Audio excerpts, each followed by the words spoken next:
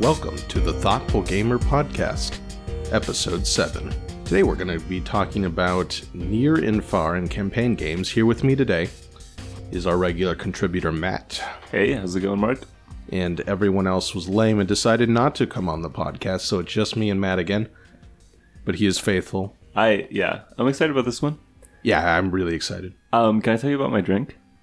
Your drink? Yeah, my drink. Okay. Well, first of all, Ben got these Death Star ice cubes. Yeah. Which are pretty good for a mixed drink. Oh yeah, they're fantastic. But so I'm having a White Russian. It looks improperly mixed. I was thrown off by the ice cube, the Death Star ice cube, because they're just like a giant sphere. So when I was mixing it, it's not quite right. I have to get used to that. Yeah, it looks like a layered drink, and you don't want a White Russian to be layered. But do you know some of the other kinds of Russians? You have your regular Russian. Well, you have the White Russian, which is the normal one, which is Kahlua, vodka, and half or milk. Yeah, and then the Blind Russian, which substitutes Bailey's. Yeah, which is what you're doing, right? That's what I'm doing. Yeah. And then you have the Black Russian, which is just the vodka and Kahlua, which is my preference. Yes. And I don't know if there are any more Russians. Then you have the Ovechkin, which is the White Russian, but you don't get a cup. And then you have the Malkin, which is a White Russian, but you get 3 cups because the Pittsburgh Penguins are repeat Stanley Cup champions. Oh, wow. I forgot hockey. I'm going to be honest. Hockey has completely left my brain after the series was 2 over. days after the Stanley Cup finishes. But yes, the Pittsburgh Penguins are Stanley Cup champions once again for the second year in a row. Yay. In 6 games, as I predicted on this podcast. That's true. And it went down similarly to how I suggested it would. Great offense by the Pens. Yeah. Offense that came from the defense for the Preds. Okay. And the referees really helping out the Pens in Game 6? The referees were bad all around. There was one particular call that was just flat out awful. It was horrific. We're not going to defend it. The rules should allow for them to reverse that kind of thing. But there were calls that were about 70% that bad that went against the Pens. Other calls that went against the Preds.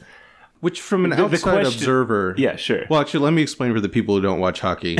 Basically, what had happened is one of the Predators shot into the net, or shot into the goalie.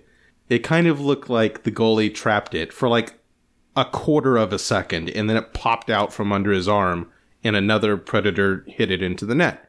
But in that quarter second, one of the referees called it dead.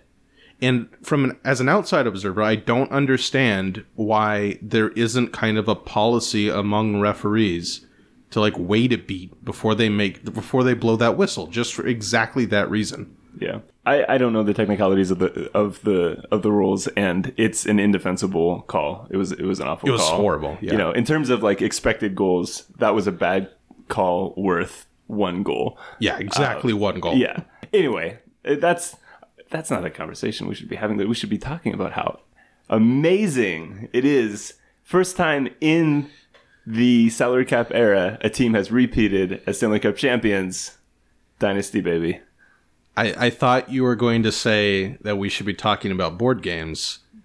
And this is not a hockey podcast. Wow, man. Okay, all right, board games. Oh man. Okay, so I've talked about before how my most anticipated game of 2017 that I have on pre-order has been Near and Far. It's a game by artist, designer, producer, or publisher Ryan Laukat, whose art is always amazing.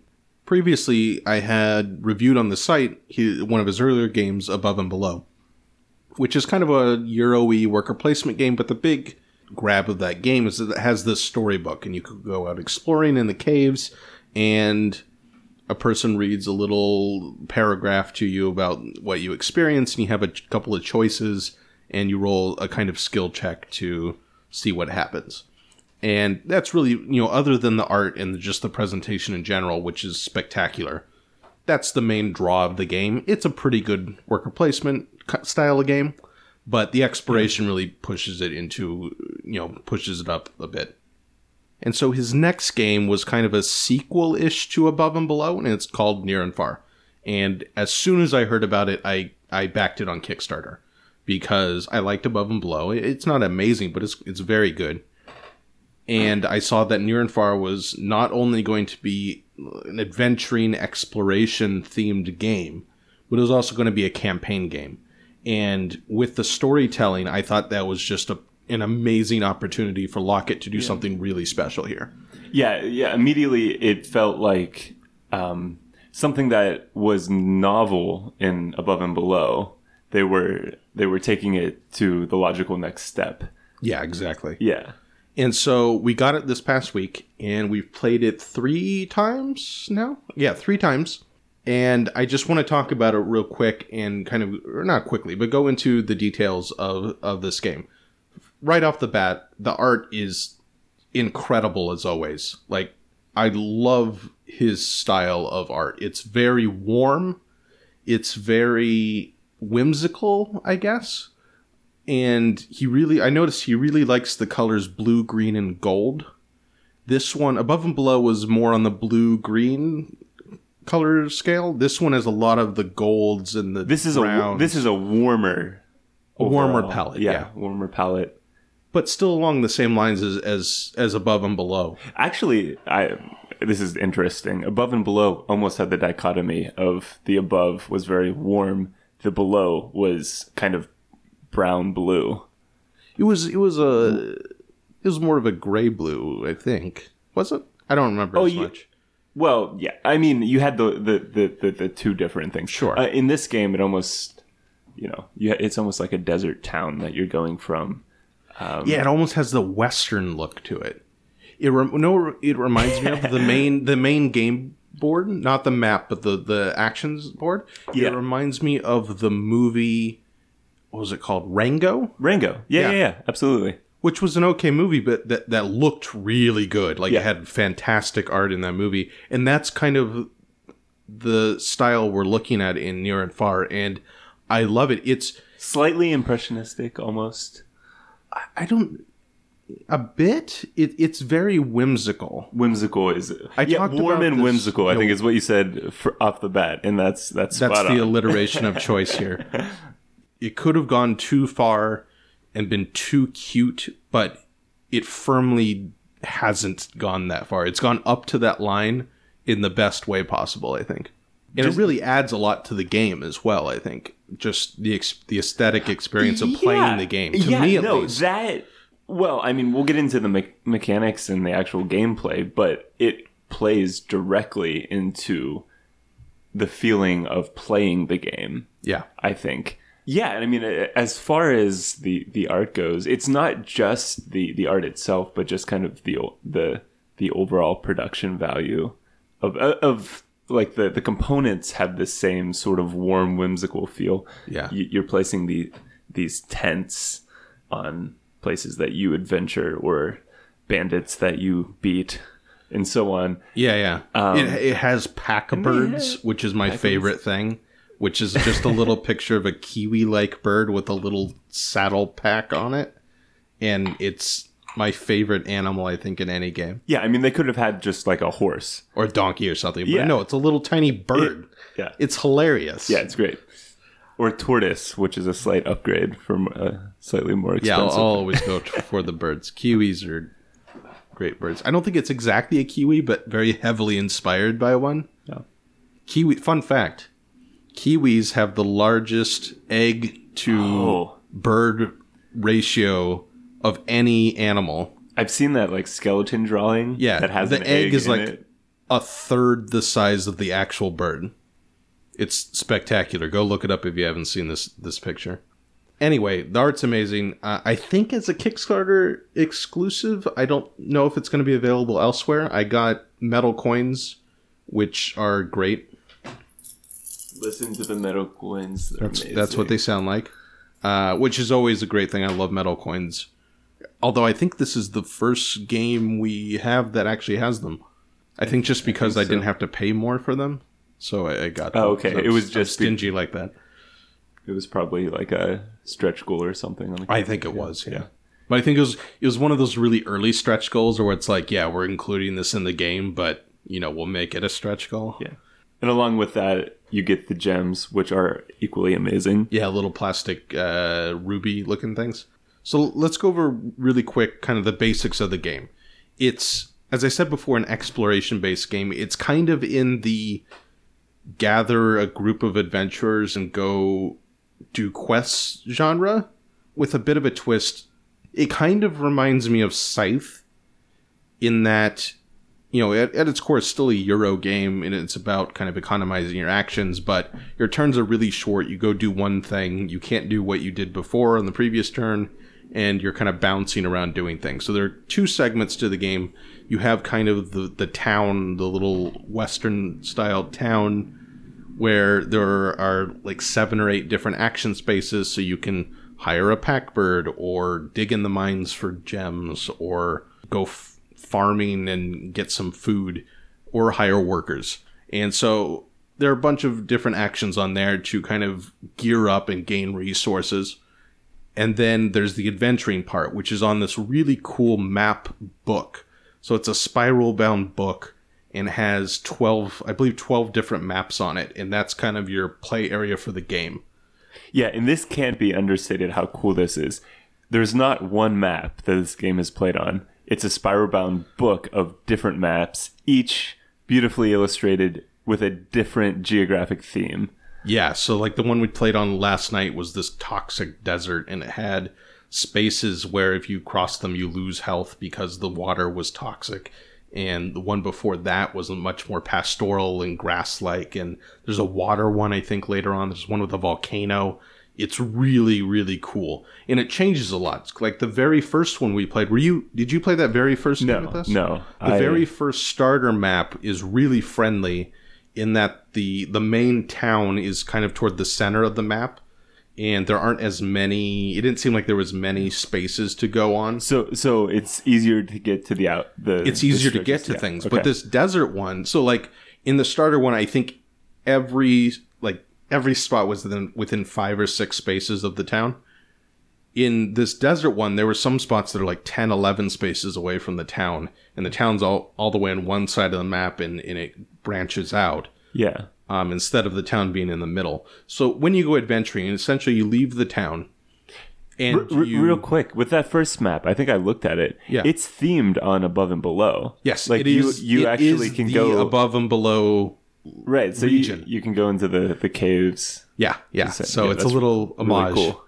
To its own game. Oh, and just a random tidbit. All of the adventurers in this game, you can flip them over, and they're Above and Below characters. So you can add them to Above and Below as people you can recruit. It adds a couple new... There are like 50 adventurers in this bag. Yeah, and they're like...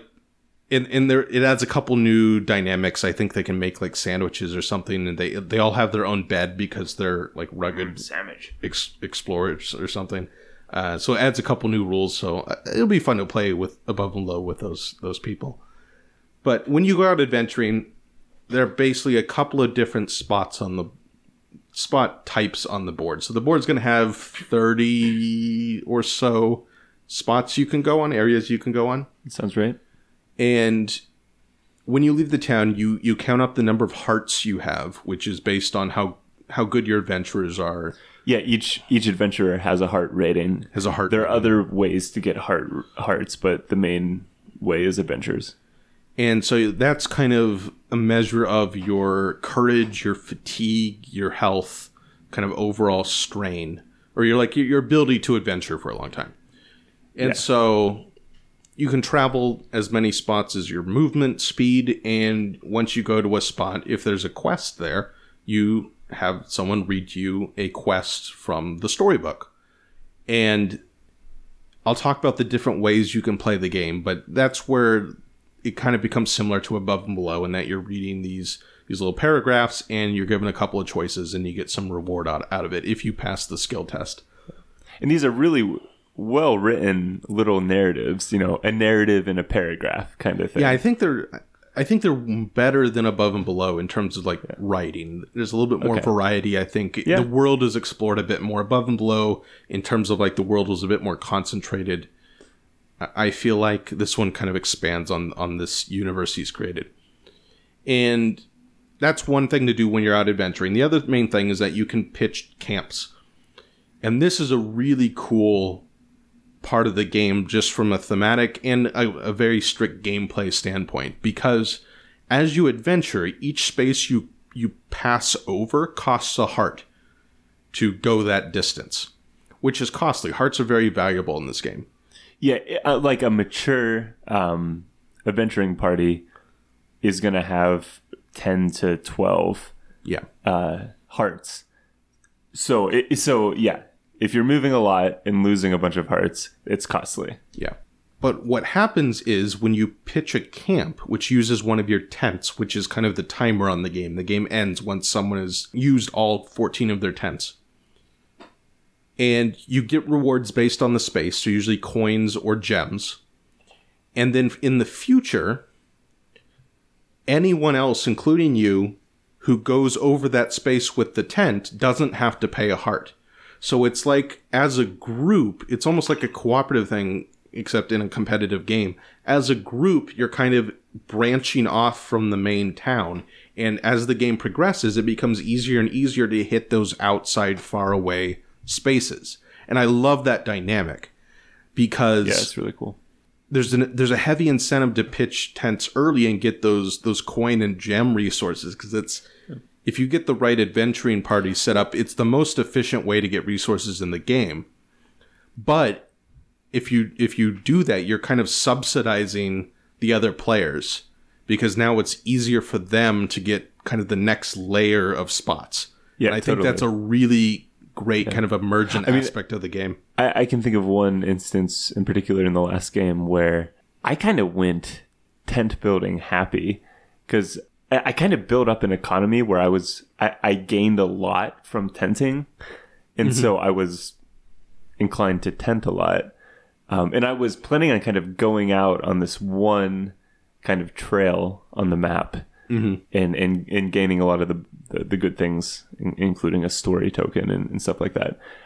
But as I tented along the way, that made it cheap enough that Orion beat me to one of the places you were building toward. Exactly. Yeah. I mean, it was fine. Like, I was tenting and getting a lot out of that, but he got the story. Yeah. So I think in terms of like purely mechanics, that aspect of the game where placing camps and placing tents as collectively helps kind of expand the board, I think that's the best mechanism in the game. It's really, really well done. Yeah, it is really great, and it's very kind of under the radar. I mean, I guess it's subtle. It's subtle. Like honestly, I put no thought into whether my tents were helping other people in the games I've played. Well, I think in the first game that we played together, you really utilized it, because you spent a lot of time building up your party and didn't tent much in the beginning, whereas I was trying to, and I kind of got an early lead in kind of a nebulous progress sense. But you had a really solid adventuring party and was able to get that kind of mid-late mid-game areas of the game really well. I was reaching out to the far reaches of the map, which was... It was extremely lucrative for you. Oh, yeah. I ended up winning that game because of that mid-game. And a lot of it was that it was easy for me to get to the far reaches. Yeah, in a general sense, the way that the game progresses is really cool. Just how, like, at the beginning of the game, you're going to maybe venture one or two spaces from town. And then at the end of the game, you're reaching the far reaches of the map to get the last really good bonuses. That's just the natural progression. The tents are the one aspect of it. I think there are a couple other things, that help with that. But it's a movement. The game has a satisfying progression in that sense of adventuring further out as you go. Yeah.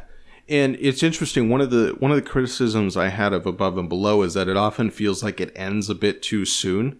If anything, this game has the opposite issue where it might drag on a hair too long.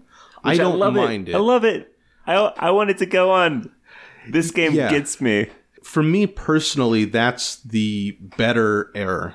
I'd rather a game go on a little bit too long than a little bit too short. Although I think among like board gamers, and especially in terms of like design philosophy, the standard line, I think, is that you want, if anything, the game to end a little bit too soon. And I don't like that. Well, I don't know what to say in a general sense, but it works for this game. Mm-hmm. Maybe it's because this game has a little bit of a narrative. I mean, it's a good game, but it does feel happy, warm. Warm is maybe the word. Yeah, that's the adjective. In the sense that, you know, if it goes on a little bit too long, it's okay because it's a good time going on adventures. Yeah. The way the adventuring kind of builds on itself is my favorite part of the game. Some of the things I think are a bit weak is that some of the action spaces in the town seem underpowered, I guess. Like the general store, I don't think I've ever gone to the general store in any of the games. That's the one that stands out to me. Unless you're really trying to go hard on artifacts and you need to draw more really quickly. That's the only reason to go there. Because one of the things in the general store is that you can go there and get a single coin. You know, but almost always there's a way to get multiple coins on your turn. Just from one of the other actions. You'd have to be in an early game bind to take a coin from the general store. Yeah. Which thematically, I don't even know what that means. I think you robbed it. Yeah, I haven't thought of that. Yeah, go to the general store, get a coin. Or maybe you just go volunteer to work there for a day. Maybe. I like the idea that you just go rob it, and they just don't have a lot of money. Yeah. And then you feel bad. Yeah. Because you had to go to the store and just get one coin. Alternatively, you get 4 artifacts, which I guess you buy them later. So it's some kind of lending program. I don't know. Anyway, we're thinking too hard about this. It seems like perhaps if we played this more, it's conceivable that a strategy of going to the general store to look at a lot of artifacts, if you were going to score points that way, could work. Yeah, it might work that way. We might be underutilizing it in that towards the end of the game, it might be better to go to the general store and find artifacts that you can already afford rather than trying to do things to fit the cost of the artifacts you already have. Yeah, that's a good point. So I might have to try that out. But going there for a coin, it seems like you would have to be playing very poorly for that to be the correct play. I mean, I think all of the options in the town are fine. You know, another one that we haven't used is the Mystics Hut. Yeah, we used that more in the first game because you go to the Mystics Hut and you get treasure cards. Yeah. And we thought, oh, great, treasure cards. And they're kind of really weak. Like, they're helpful.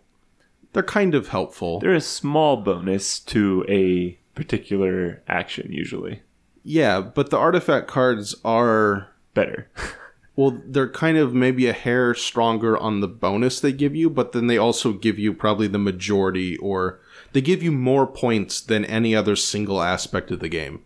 Yeah. Unless you pursue a really idiosyncratic strategy, like very focused strategy. And also, you have to have a pack animal to hold your treasure. So yeah, so it doubles up. You have to take an action to get the pack animal, then you have to take an action to get the treasure. It seems weak to me. Yeah, but you know, the other one, the farm, you're gaining food.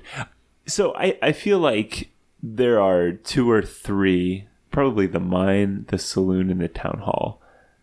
In the stables, which I think ideally, if you play correctly, you shouldn't need to go to the town hall. No, no, that's not true because you don't have control over what faction tokens you get. I was going to get that. You actually do. Let's talk about this because I think this is a very interesting. Let me finish my thought first. Okay, go. So I think about half of the town places are valuable in an obvious sense, and then the other ones are very situational. Yeah. And that's fine. I don't think there's any problem with that. I don't think that's a defect of the game. I think there are cases where you would go to any of them, and they're interesting enough in themselves that I don't have a problem with them being in the game. I guess my main issue is that the treasure, like something that is called a treasure card, should feel important. Yeah. And kind of the whole mini game structure of acquiring treasure cards, and that you need to go acquire a pack animal to carry it, and you can only have 3 at a time if you have 3 pack animals, and then they end up being really kind of weak. What if they gave you? What if they gave you like 2 victory points on average? That'd feel a bit better. Although I'd rather treasure be something that's not victory point related and more just a better bonus. Yeah. I don't know.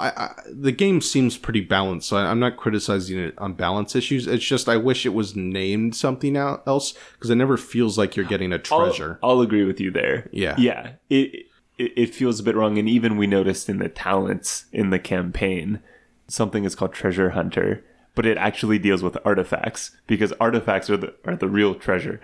Yeah, exactly. Artifacts give you a bonus, and they can give you a significant number of victory points. Yeah. Gameplay wise, I like well, and it. also it seems kind of lame that you can just go to a spot as your action and just grab a treasure. Like you're not actually finding a treasure. You're going to the Mystic's hut who just hands you one. It's like you go to the general store and rob it, and then you go to like the antique store and you rob that. Yeah, I don't know. That's kind of underwhelming. The gameplay on the town level is pretty good, I'd say. I think the adventuring part of it is a bit better developed in terms of, or maybe it's just more intuitive. Like it feels more right. Like the ratio of like the rewards you get. Yeah, there's a geometry to it of where like you're actually moving on spaces on a map. So in that sense, it's more intuitive. Yeah. Let's talk about these faction tokens though, because it's a really interesting part of the game that I think we haven't figured out yet. I'm really curious what you have to say about it, about the control, because I don't know what control you're talking about. So there are a couple primary ways of getting victory points. Placing tents gives you victory point 1 per tent. The artifact cards, which you draft at the beginning of the game, give you victory points when you purchase them. And in our experience, that's been the biggest point getter. You get like 5 points if you get all 3 treasures. To me, that seems like a lot of effort for few points. And then you have these 4 factions that are in this universe. And it's like the nomads and the mystics and the lizard folk and the outlaws, I think.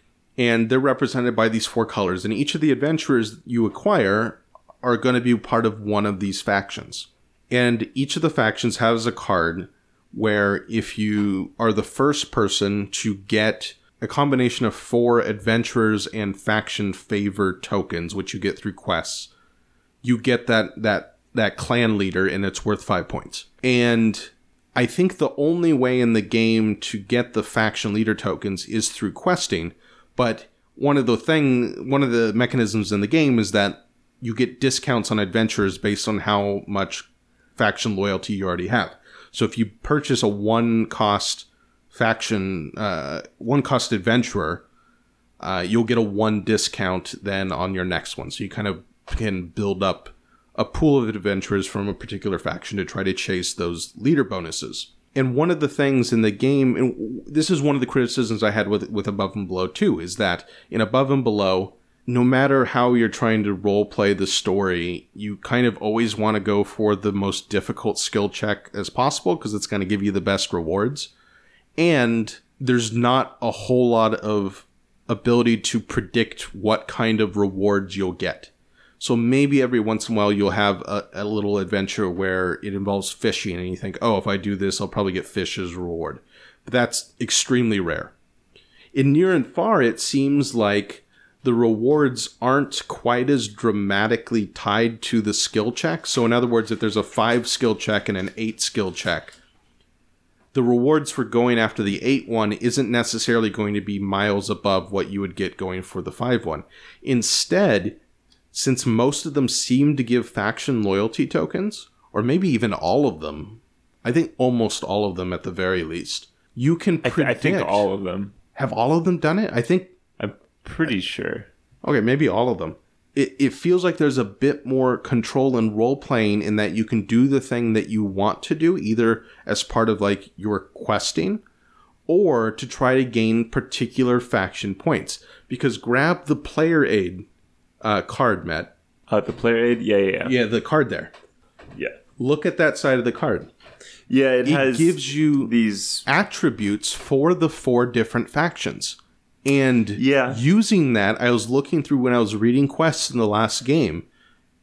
It very much ties to those attributes. So if you are pursuing the green Outlaws are factions, just straight up the Outlaws, nasty. any violent decision or aggressive decision in the quests is going to give you a green faction token. Yeah. So I'm looking at the generic quest deck, which is awesome that there's a generic quest deck besides all of the storybook quests. Yeah, we'll talk about that, the different ways to play the game later. So Lost Miner, if you choose the attack option, You get a green. you get a green. If you choose the aid option, You get what, a yellow?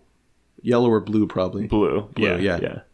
Interesting. So I haven't been utilizing that until like the second half of the last game we played, but I think that's a really cool thing because there's not as much of a discrepancy between kind of the lower skill and the higher skill checks in terms of rewards. It allows you to really go that's after those definitely clan true. bonuses by your decisions and quests. Well, one thing that we've noticed is that the randomness effect of quest is a little bit lessened compared to Above and Below. Well, I think that's just Because a I function. think the rewards are more balanced. I think that, and I think it's a function of the fact there are only like 3 resources in the game, whereas in Above and Below there are like 8. Yeah. And the order in which you get them very much matters for how valuable they are to you. True. So I think that's a really cool aspect of the game, and I think fighting over these clan bonuses may come into play more in future games.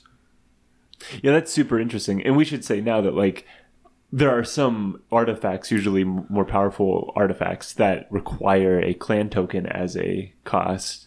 Yeah, that's significant. In addition to building up a high clan loyalty to get the clan bonus.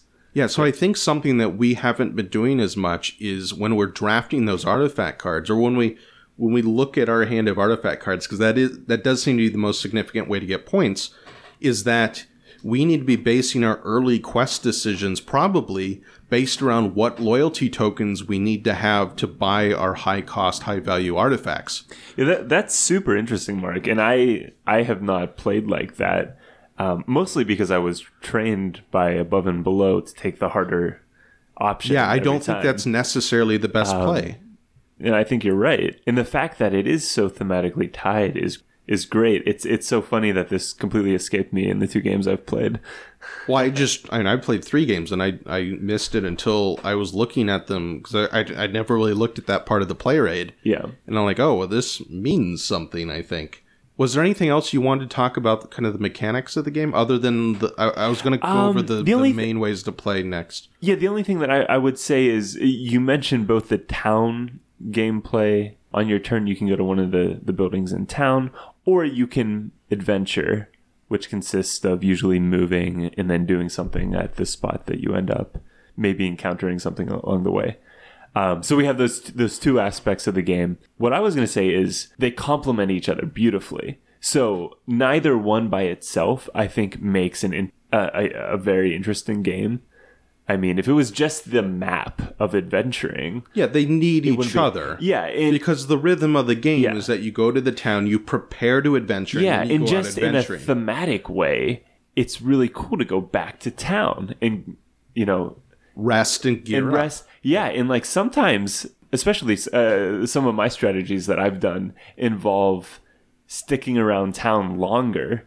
And so I'm kind of meandering to the different buildings in town for a longer period of time while you guys are out already adventuring. Right. But that prepares me for the big adventure to come.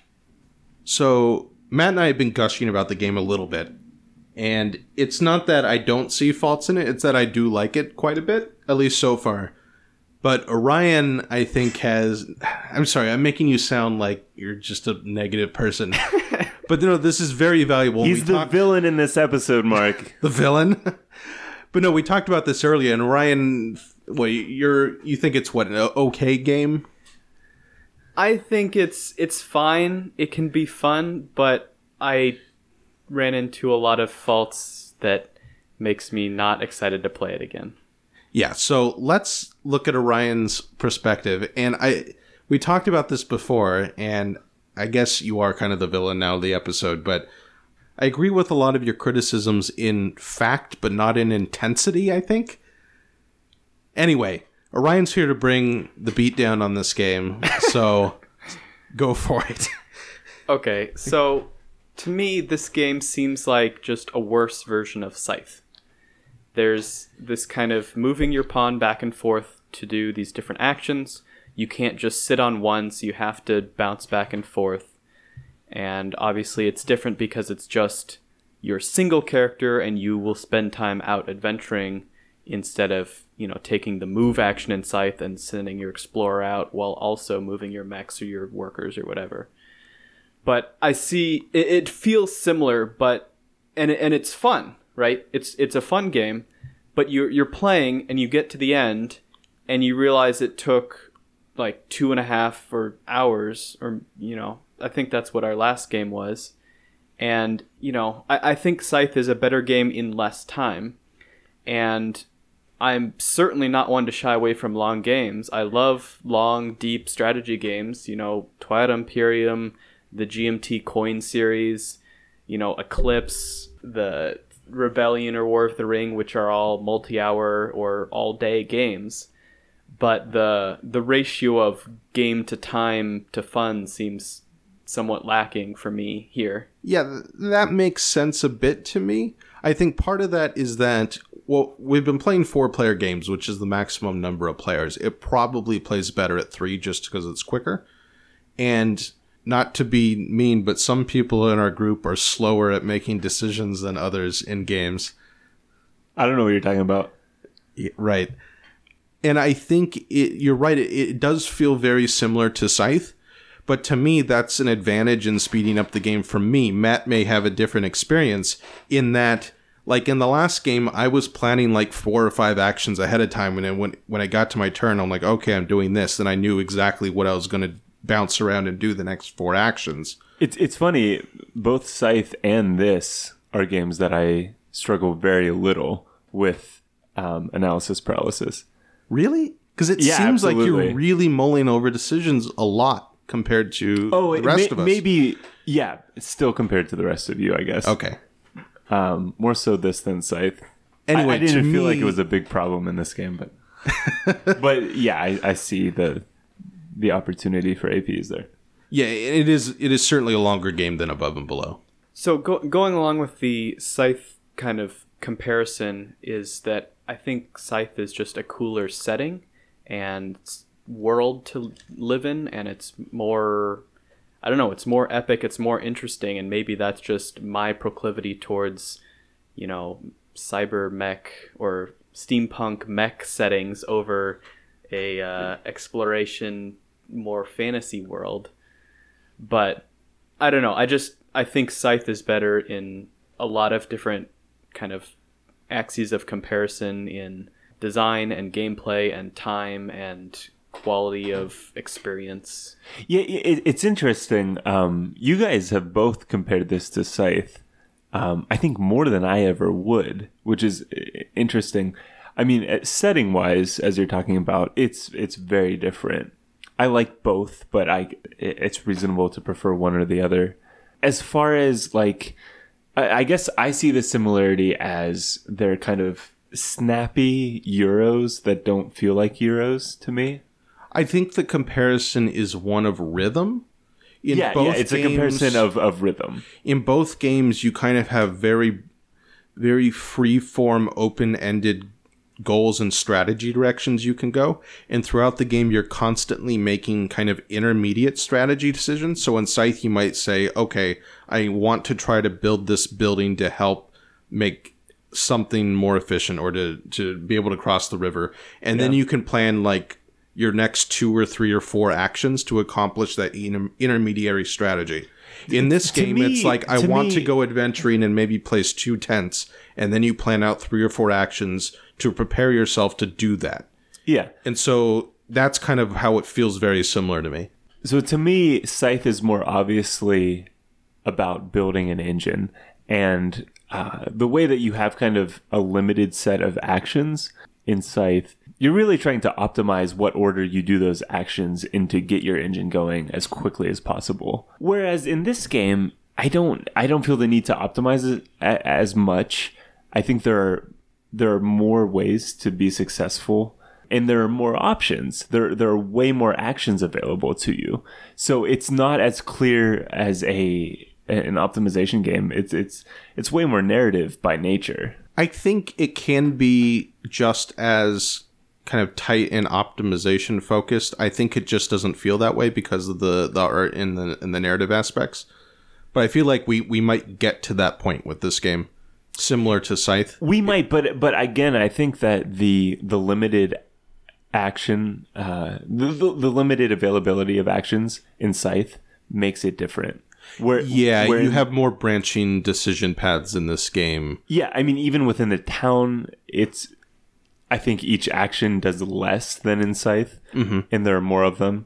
And then adventuring is its own animal that's besides that. Yeah, I see your point. In Scythe, it seems almost like a puzzle to be solved. In this one, it seems like there are, I guess, more branches of good overall strategy or intermediate strategies, as I talked about before, that you could go for. Yeah, I think that's exactly right. Yeah, but going back to Orion's criticisms, we had some technical difficulties, so he is teleported out of this podcast back to do some programming that he needs to do. Actually important things in life, like work, instead of just yammering about games. But as I said before, I think I agree categorically with his criticisms, but they just don't bother me as much. And part of it's just personalities. Orion loves optimization and very kind of planning out his strategy very particularly, where I think you and I enjoy kind of the more loosey narrative aspects to this game. Yeah, absolutely. I think, the optimization games are great, and I enjoy those. Oh yeah, me too. We both do. But a game like this that provides you more freedom to kind of get away from a strictly optimization thing, a game like this that does that extremely well is like a breath of fresh air. Yeah, and if anyone's going to counter my dry Euro optimization puzzle credentials, let it be known that in my upcoming top 10 is going to be Castles of Burgundy, which is about as dry of an optimization puzzle as you can possibly conceive of. Anyway, let's talk about the campaign aspect of the game, because to me, I think this is the most exciting part of Near and Far. Yeah, this is really interesting. I'm interested to hear what you have to say, because I'm not strictly excited about the campaign. Although I think it's awesome. I'm interested to hear what you have to say. Well, let's just talk overall. So there are 4 ways to play the game, as it says in the rulebook, although it's really kind of 3 ways. You have the tutorial map, which, as we talked about before, is a bit easier of a map to kind of get you into the game. There's no real reason to play that more than once.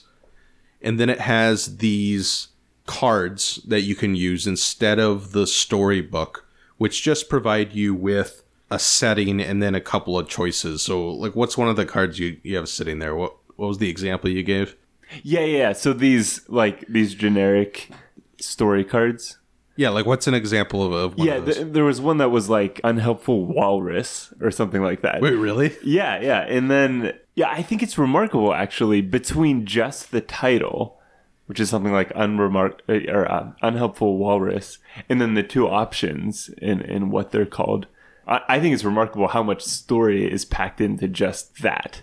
Yeah, it's kind of similar to the Scythe exploration stories where it just shows you the image. Exactly. And then a couple of choices. Yeah. So we haven't played with that yet, but it's a quicker way to play the game. You would be able to cut out probably 10 or 15 minutes just by not reading stories. Yeah, there's no big text. So that's kind of it's called the arcade mode. And then there are 2 very distinct campaign modes. The one that we've played is the character campaign. And in that, you choose one of the 8 characters. Each player chooses one of the 8 characters in the game, and they're very diverse and interesting. One's a robot, one's a lizard. My person is a kid who who was gifted a shard of glass that lets him see into the past. It's really cool. I feel like that's the weirdest one. I just kind of picked it at random, and it ended up being really cool. I'm the lizard woman, and I'm awesome. You have dubious morals, as we found out as the lizard woman. Anyway, in the character campaign, you play basically 4 games to complete the campaign. And when you land on a quest base, you get a quest specifically tied to your character. And it's all one long narrative with some branching choices that you're going to be going throughout the entire campaign. And to me, that's just a really cool aspect of the game because it's cohesive. In Above and Below, you always just got a random little story, and it was cute and fun, but none of it was really cohesive at all. It was just completely random. And in this way, you're actually following a story. And while I think some of the kind of the choices might be false choices, they only give the illusion of choice. There is some branching paths that you go on, and maybe it all ends up at the same place. So I don't know. We haven't completed it yet. And that's where I'm not sure what I think. I think you said it well. The illusion of choice is kind of what you get. It seems like there are 2 different ways that this story could go.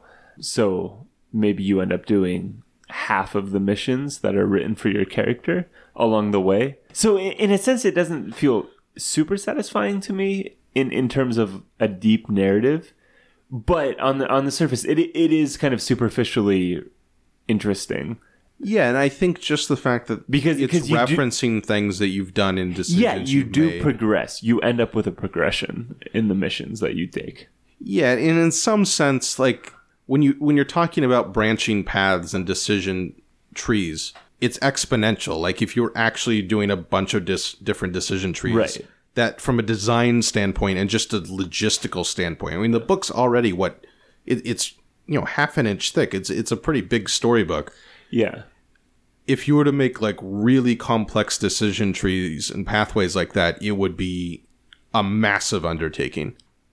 Here, my suspicion is the way they structured these is that there are kind of 2 to 3 pathways, and then certain decisions can kind of have you hop trails. Mm-hmm. So you might be going down one particular trail, and then you do something that hops you back to a trail that you could have been going on the entire time before, which is probably a clever way of structuring it, so you don't have those massive undertaking in terms of like decisions. Yeah. And so I guess it's just a matter of how much you can suspend your disbelief on how much free will you actually have in the game. But I'm pretty easygoing when it comes to that, and I find it interesting. I can kind of ignore the yeah, and you end up with a cool narrative. As far as the gameplay goes for a given playthrough, it's interesting because you're not necessarily thinking about your particular character's narrative as you build up your party in town and then start adventuring. But when you do finally hit the story tokens that are out on the board, then you jump back into the narrative. Yeah, it's not as richly tied to the gameplay itself as I'd like. Yeah. It's almost like something that happens as part of playing the game, but it's not tied to the gameplay. Yeah, but the stories really are written so well, and they're strong enough that I don't mind that so much. I think it's a matter of if it was able to tie into the gameplay very deeply, it would be like mind blowing. But as it is, it works. Actually, this is something that I find really interesting for perhaps the future of campaign games in general. Is that I feel like the character campaign in Near and Far is like an interesting narrative that's inserted into the normal gameplay without drastically changing the normal gameplay. Sure. This is very different than Pandemic Legacy, which is the only other major campaign game that I've played. And I think I like this in Near and Far because it gives you a taste of narrative, provides a sense of continuity throughout the game, the gameplays, the multiple gameplays, that is satisfying in a way, even though it's not as tied directly to every gameplay decision that you make. Yeah, I think it's not ideal, but it is fine. It's well adapted, and it's interesting. I think it's super interesting because so there's no downside to having these stories with continuity through multiple gameplays. Well, I think the upside is that it just provides a more overarching story. Well, I mean, the way in which it's not ideal is that it's often disconnected from what you're actually doing in the game. So, Right. like, because you like start over each game. You start with no more adventure. You start with no adventures at the beginning of the game. You start with a dog or a cat, but Right. you should choose the dog. And you build up a party and you're gathering resources and you do things, and then you end the game and then you start over again with nothing, and you build up resources and gather a party. But the narrative is about like you alone basically going around and doing things that are not connected so much to what you're actually doing in game. Yeah. And it's okay, it works. But let's talk about the other way. The other campaign, the main campaign, which we haven't played at all yet, goes through every single map in the game, and the quests are tied to the map itself, Okay. to the geography on the map. Yeah. So I'm hoping and I'm optimistic that when we get to that campaign, it's going to feel a lot more tied to the gameplay because it's about specific areas of the map. That's really interesting. And it also has a side quest feature where you can latch on to side quests based on decisions. Okay. And then you'll flip to like side quest areas and resolve side quests before you get back to the map quests. Huh. Which I'm hoping is even the best way of playing the game, even though I find the character campaign very strong.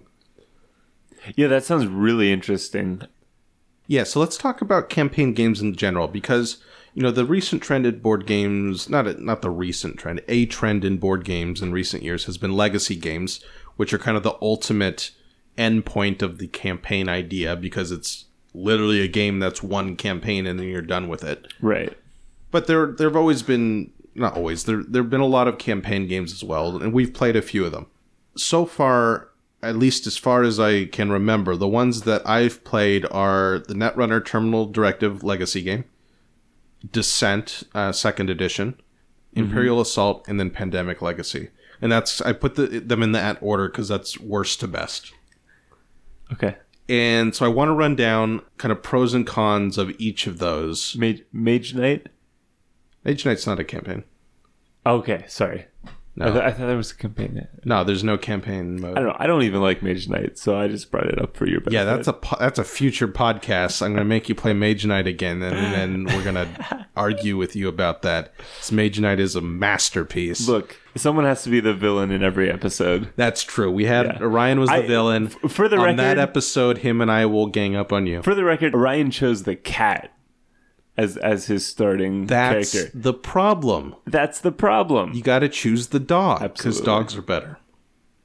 Objectively. Yes. Anyway, let's start at the bottom. Terminal Directive. Orion and I did a whole podcast about this, but it was garbage. It had a really weak story. It had a few real choices. Like, they presented choices to you, but sometimes they led to exactly the same rewards. And I think the real problem with Terminal Directive that we elaborated on in the episode is that there's just a complete disassociation between what you are doing in the game and the story. Like, Okay. it literally did not make any sense. In Right. the story, the runner and the corporation are, like, pursuing the same goal, but in the gameplay, you're still someone trying to hack into the corporation, and it had no relevance. It was very bad. And I think And that's an the example of, gameplay- like, everything that could go wrong in terms of a campaign.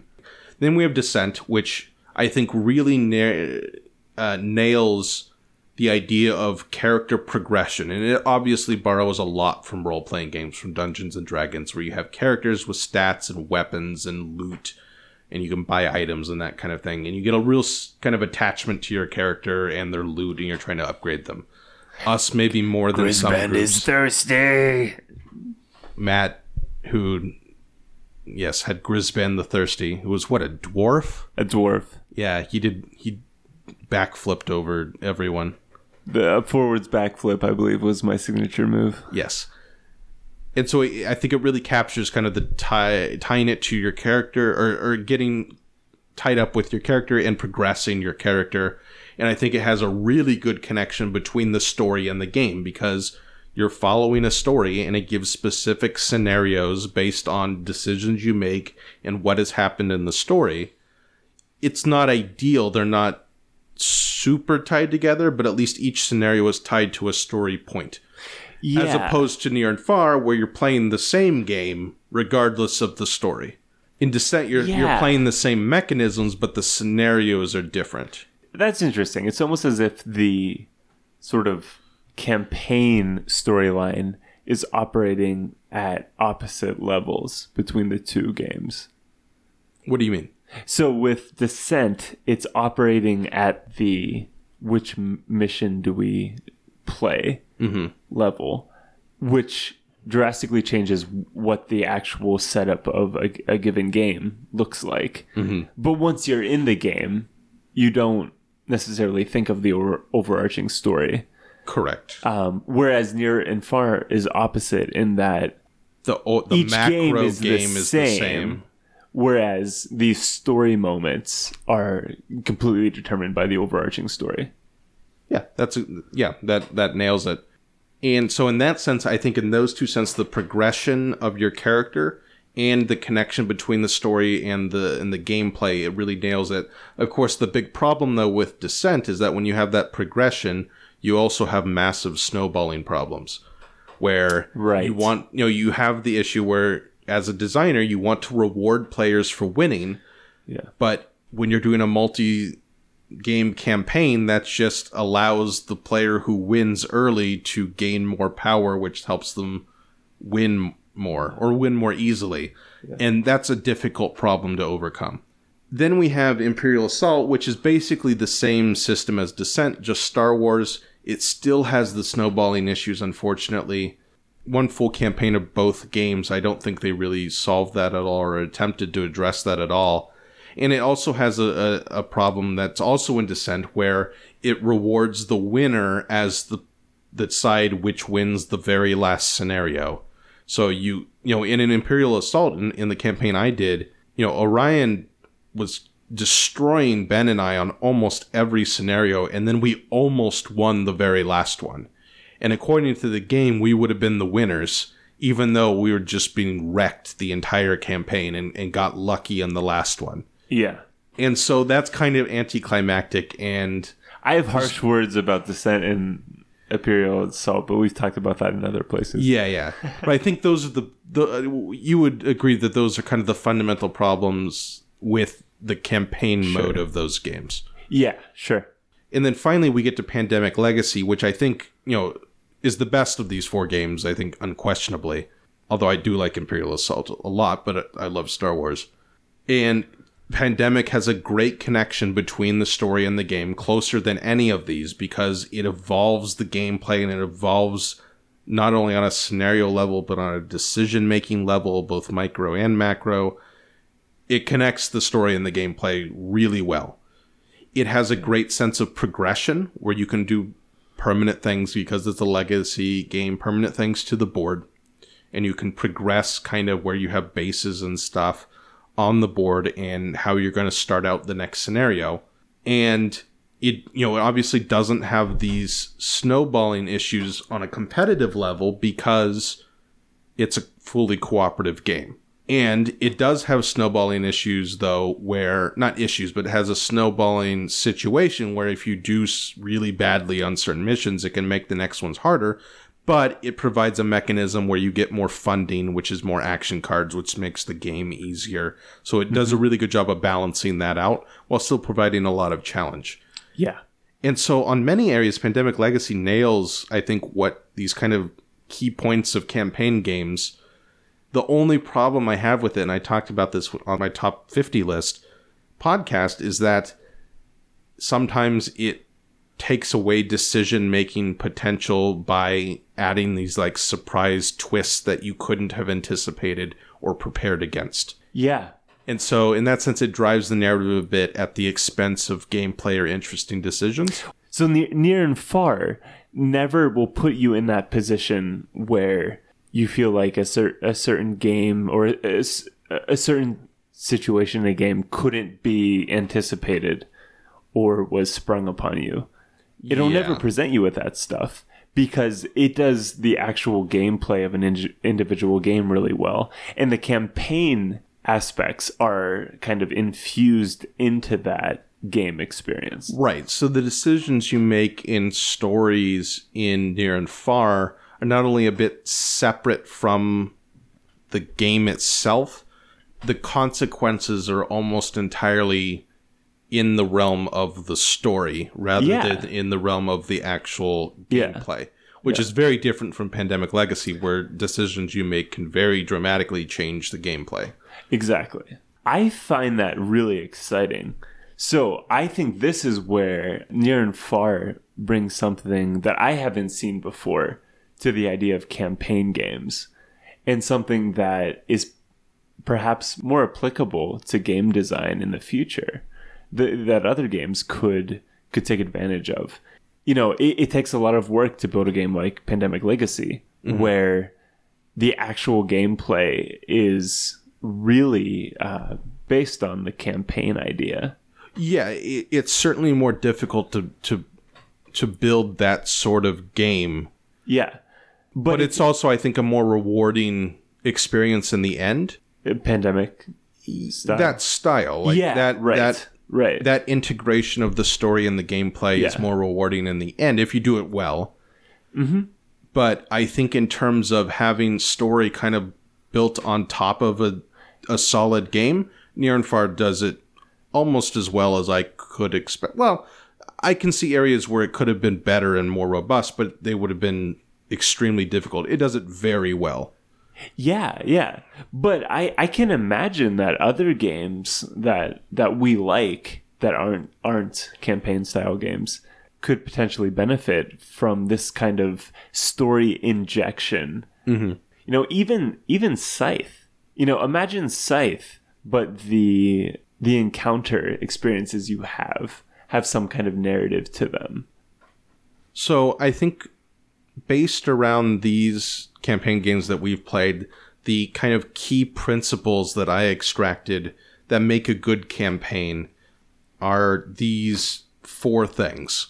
The first one is progression. You have to feel like you're progressing and growing as either a character or a part of a team or something. There has to be progression. You feel like you've built something on a very macro level. In other words, there has to be progression between gameplays. The second one is that there should be a connection between the gameplay itself and the narrative aspect. And like we said before, Near and Far doesn't have this very intimately, but I think for not having that, it does about as well as it can. But I think kind of the ideal campaign game, you have that deep connection between the story and how the gameplay adapts. Right. The third principle for this ideal campaign game is that decisions matter, not only just on a micro level, but on a macro level, like you have in Pandemic Legacy. And then I think the fourth thing, and this is kind of just a basic gameplay issue or balance issue generally, but I think becomes more of a hurdle when you're designing a campaign, is keeping everyone involved and competitive throughout. Right? The worst thing that could happen is halfway through the campaign, you just feel like you can't ever win and you're stuck. Like that would be a disaster. Okay. Yeah. And then finally, not a principle, but I think a fundamental issue when it comes to designing campaign games is you have to ask yourself the question, would this just be better if it was an RPG? And I love that question. And that's probably, in my mind, I haven't designed or even attempted to design a campaign game. In my mind, that would probably be my stumbling block where I get halfway through and I'm like, oh, I'm really just building an RPG system here instead of a board game. Yeah. So I think that's something that needs to be considered when you're designing a campaign game. I like that. How do you think Near and Far stacks up to these? So against these principles, it doesn't do that well. So there's not a whole lot of progression, right? You don't have a lot of progression. You have little talents you can buy in between games. There's a little bit of progression and like building up your character's ability, but they're not particularly significant. The connection between story and gameplay, as we talked about, isn't there as much. I think, as we said before, decisions do matter. I think in terms of like the micro game, in terms of getting those faction tokens, we talked about this before. I think that those decisions are more significant than we previously thought. But it does keep everyone involved and competitive, I think, pretty well. The winner of the game is just who scores the most points total across the campaign. So in each individual game, you just add those up. And, someone could fall behind a lot, but I think, most of the scores seem pretty close. So I guess these aren't like inherent principles that need to be followed. But in my mind, these are kind of principles that would be part of the Platonian, ideal, the form of a perfect campaign game. I don't know, Mark, because I think I like these principles, but I think that they work better when evaluating a game like Pandemic. Well, certainly the legacy aspect adds or helps that along because you're not restricted by non-permanence, right? When you're able to permanently alter the board, it helps these things like progression. Yeah, but so for with Near and Far, I mean, in all honesty, it's almost like playing 4 games and then taking your cumulative score to determine who was the best. Sure, and then the story's added on to that. And then the story's added on to that. I think the conclusion we're coming to here with Near and Far is that the story is just kind of added on to a pretty good game. Yeah. But the stories are so well written and so interesting and so quirky that they're forgiving a lot of sins. So this excites me because I think that other game designers could take other games and similarly adapt kind of an overarching story to whatever their particular games and tangibles are. I think that there's the potential there to create an interesting experience on top of just the normal board game experience. I don't know. I don't know if I want this to become kind of a bigger trend.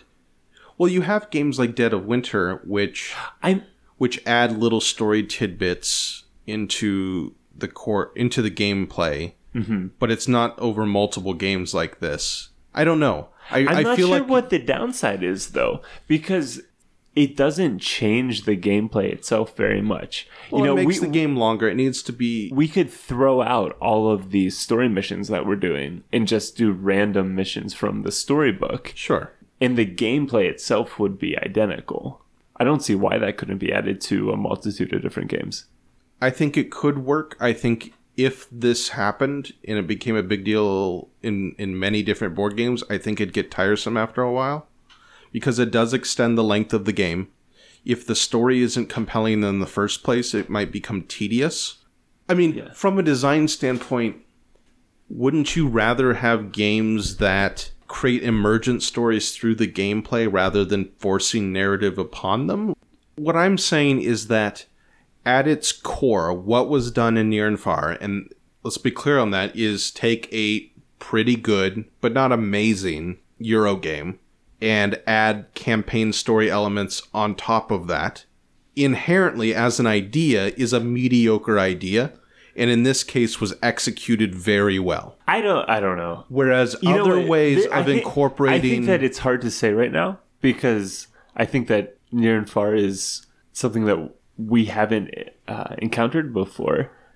Maybe... I think we have. But I think in kind of maybe the lighter Euro game category of games, this could be really effective. I disagree. I disagree because I think inherently the idea itself is mediocre, right? It's just tacking on an element to a game that doesn't necessarily need it. But again, it's only upside. So if it's executed poorly, then it's downside. That's not what only upside means. But it's not. It's the same as no campaign. No, it's not. If you have a part of the game that's executed poorly, it's frustrating and tedious. With Near and Far, you already had story element. That the story elements are tied in some kind of continuity is a boon. I think that this kind of overarching story could be incorporated in a way natively to each game individually. This is only going to work for some games, obviously. But I think for the games that it would work, it would be really cool. I'm interested to see, as developers get more familiar with the idea where it goes. I would agree with that, but I don't think it should be as liberally applied as you seem to be wanting. I think it could work very specifically. Like, I'm excited. I think I'm just more optimistic. I'm not saying I want every game to be like this. I think that I see the opportunity for something interesting in board games. Okay, we'll leave it at that. Yeah, that's fair. Comment below on your opinions of this conflict. All right, let's end this. Let's step away from that discussion. Go back to the campaign principle. Well, I came up with a couple of campaign ideas. I am an aspiring game designer in that I've come up with very basic game design ideas and then done nothing with them. So in reality, I'm not a game designer at all. But here are some campaign ideas that I think are interesting that may work, but could also spectacularly fail. Here's the first one. And Matt has not heard any of these at all. First, let's talk about a game idea that I think Orion and I have talked about privately, that I don't know if it could be executed, but I think if it would be an amazing campaign experience. And that is what I'm calling the Total War style of game. If you've ever played any of the Total War video games, have you played any of those, Matt? No, I haven't. It's a grand strategy kind of style game with both macro and micro views. So you have, in like Rome Total War, you take a Roman or a Gallic tribe or something, and you have, the entire map of Europe and Asia and Carthage and all that. And you're going around and taking over cities and kind of establishing trade routes and all that good, grand strategy 4X kind of stuff. But then whenever there's a battle, you have an option of actually going down to a ground level battle. And then you execute that battle and give orders to troops and do that kind of micro strategy. The only game I can think that I've played like that is Star Wars Rebellion, which is awesome game from like the 90s. Was it called Rebellion? It was called Same Rebellion. as the board game? Yeah. Okay. Oh, yeah. I've played that game. Yeah, that's old. Oh, so old. So awesome. But anyway, the idea I had was making that into a board game. So here's what I'm envisioning, right? You have maybe a 1v1 kind of grand strategy style game where you're manipulating kind of troop movement and you're dealing with economic issues and resources and all of that. And whenever there's a battle, you go to like a sideboard and maybe you have like an app in the game where you input like on the macro level what troops you have in the area of the map. And then it like procedurally generates a battle setup for you. And then you fight out that battle, input the results, and it tells you what to do on the macro game. And you have a campaign in that setting. I think it would be logistically horrific to figure out. But I want to build this game. I mean, the major problem I see is it sounds like you have two different games. Well, yeah, that's the point. Yeah, well, yeah, I guess so.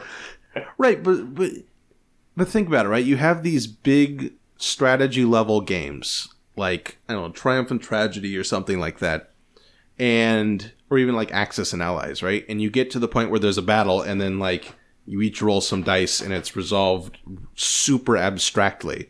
Right. What if you didn't resolve those battles as abstractly and you added another mini game into that is full of interesting decisions and tactics and such? I really don't know. I mean, and then I think it's because a cool it would idea. take a long time, I think you have to make it into some kind of campaign. Yeah, it's a cool idea. I mean, in comparison, since we've been talking about Near and Far, I think the cool thing about the way that Near and Far does overarching story is it injects it into these very specific story points.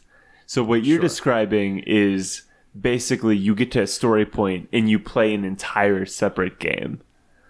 Well, not a story point. I'm not talking about a campaign in the sense of like a pure narrative, with decision trees. Yeah, but I'm calling a battle a story point at this point. I don't know. Yeah. Yeah. It's indulgent. It sounds really cool. Yeah, indulgent sounds like a good word for it. But maybe someday it will be reality. Okay. Moving on to the next one. A campaign game. And these are ideas that don't necessarily need to be campaign games, but I'm being self-indulgent here and throwing out my brilliant ideas that will not work. A game in which death is not the end of the game. So in other words, a game where you start out, maybe think of it like your party of adventurers, a typical fantasy setting or whatever. And if your character dies in the campaign, it turns into like a ghost or a friendly spirit or something, or maybe an evil spirit. Ooh. And then you have a whole rule set for ghost players. And maybe it adapts and the narrative involves as people are harmed or killed or whatever, and you have a narrative that way. This seems like it'd be really hard to pull off well. That's a theme of my ideas. But maybe. So It's wait a minute. more optimistic than the Total War one. Let me ask you one question. Yes. So at the end of the campaign, do you expect all, most, some, or none of the players to be ghosts? That is the hard part. Maybe you make it so that maybe you make it cooperative, and then you have to have at least one living player. Like if everyone dies, you fail the campaign or something, or it resolves. I'm impressed with that answer. That answer. So maybe you make it almost like a roguelike video me. game, right? Where you're trying to reach, maybe there's like the full extent of the campaign, if you win, is like, 15, 20 games, but there are different story resolutions if you fail before that. Yeah. I don't know. Ideas are coming to me. Cool. Is this one more promising? Oh, definitely. Okay. Absolutely. Maybe the ideal tactical setup is like two living players and two ghosts. Yeah, maybe. And so you have interesting decisions of like, do I want to deliberately get my character killed toward the beginning of the game, but I'm risking it? I don't know. I think it could work as a campaign game. I think it provides progression. It obviously connects story with gameplay. Your decisions will matter. I think it hits all of those points, those principles, and it keeps everyone involved. But it keeps them involved in a changing way.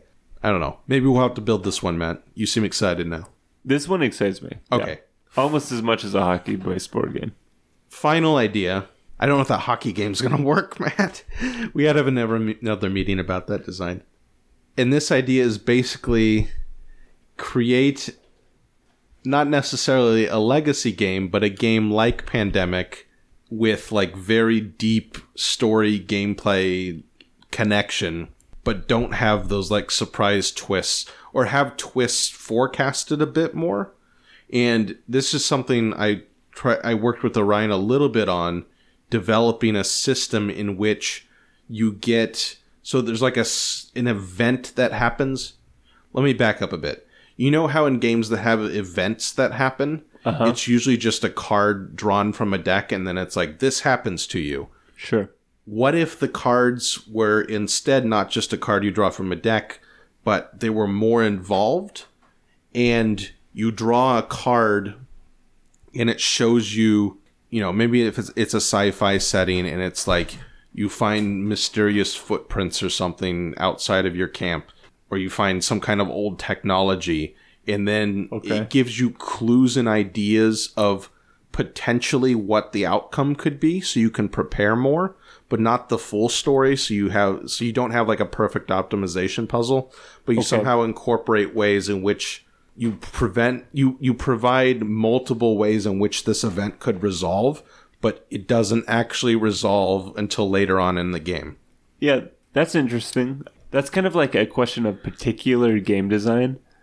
So like it'd be hard to design the actual scenarios in a way that gives players an idea of what could happen without just being like, this is what's going to happen to you. Well, the way I'd conceived it is that maybe you see a setup and then there's like 3 different possible outcomes.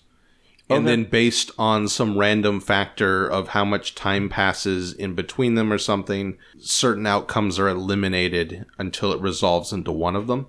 Okay. I don't know. Orion and I did a mock-up of this, and it worked fairly well on the Excel spreadsheet. I don't know why I brought up this idea. I think it's been something in my head that I've just wanted to get out, and now I'm getting it out. It's not really tied to campaign, but it is tied to narrative. It is tied to narrative, yes. And that's all of my ideas. It would work on the campaign level of narrative. Sure, but not necessarily. It doesn't have to be right. Campaign. Anyway, those are ideas or that have been brewing in my mind for a while, and I needed to get them out. Fair enough. Anyway, I think we've completely exhausted the topic of near and far and campaign games. Maybe too much. We've talked for like 8 hours. I know. I'm going to have to edit this down so much. We have like 2 hours of audio. Anyway, any parting thoughts you wanted to end us with?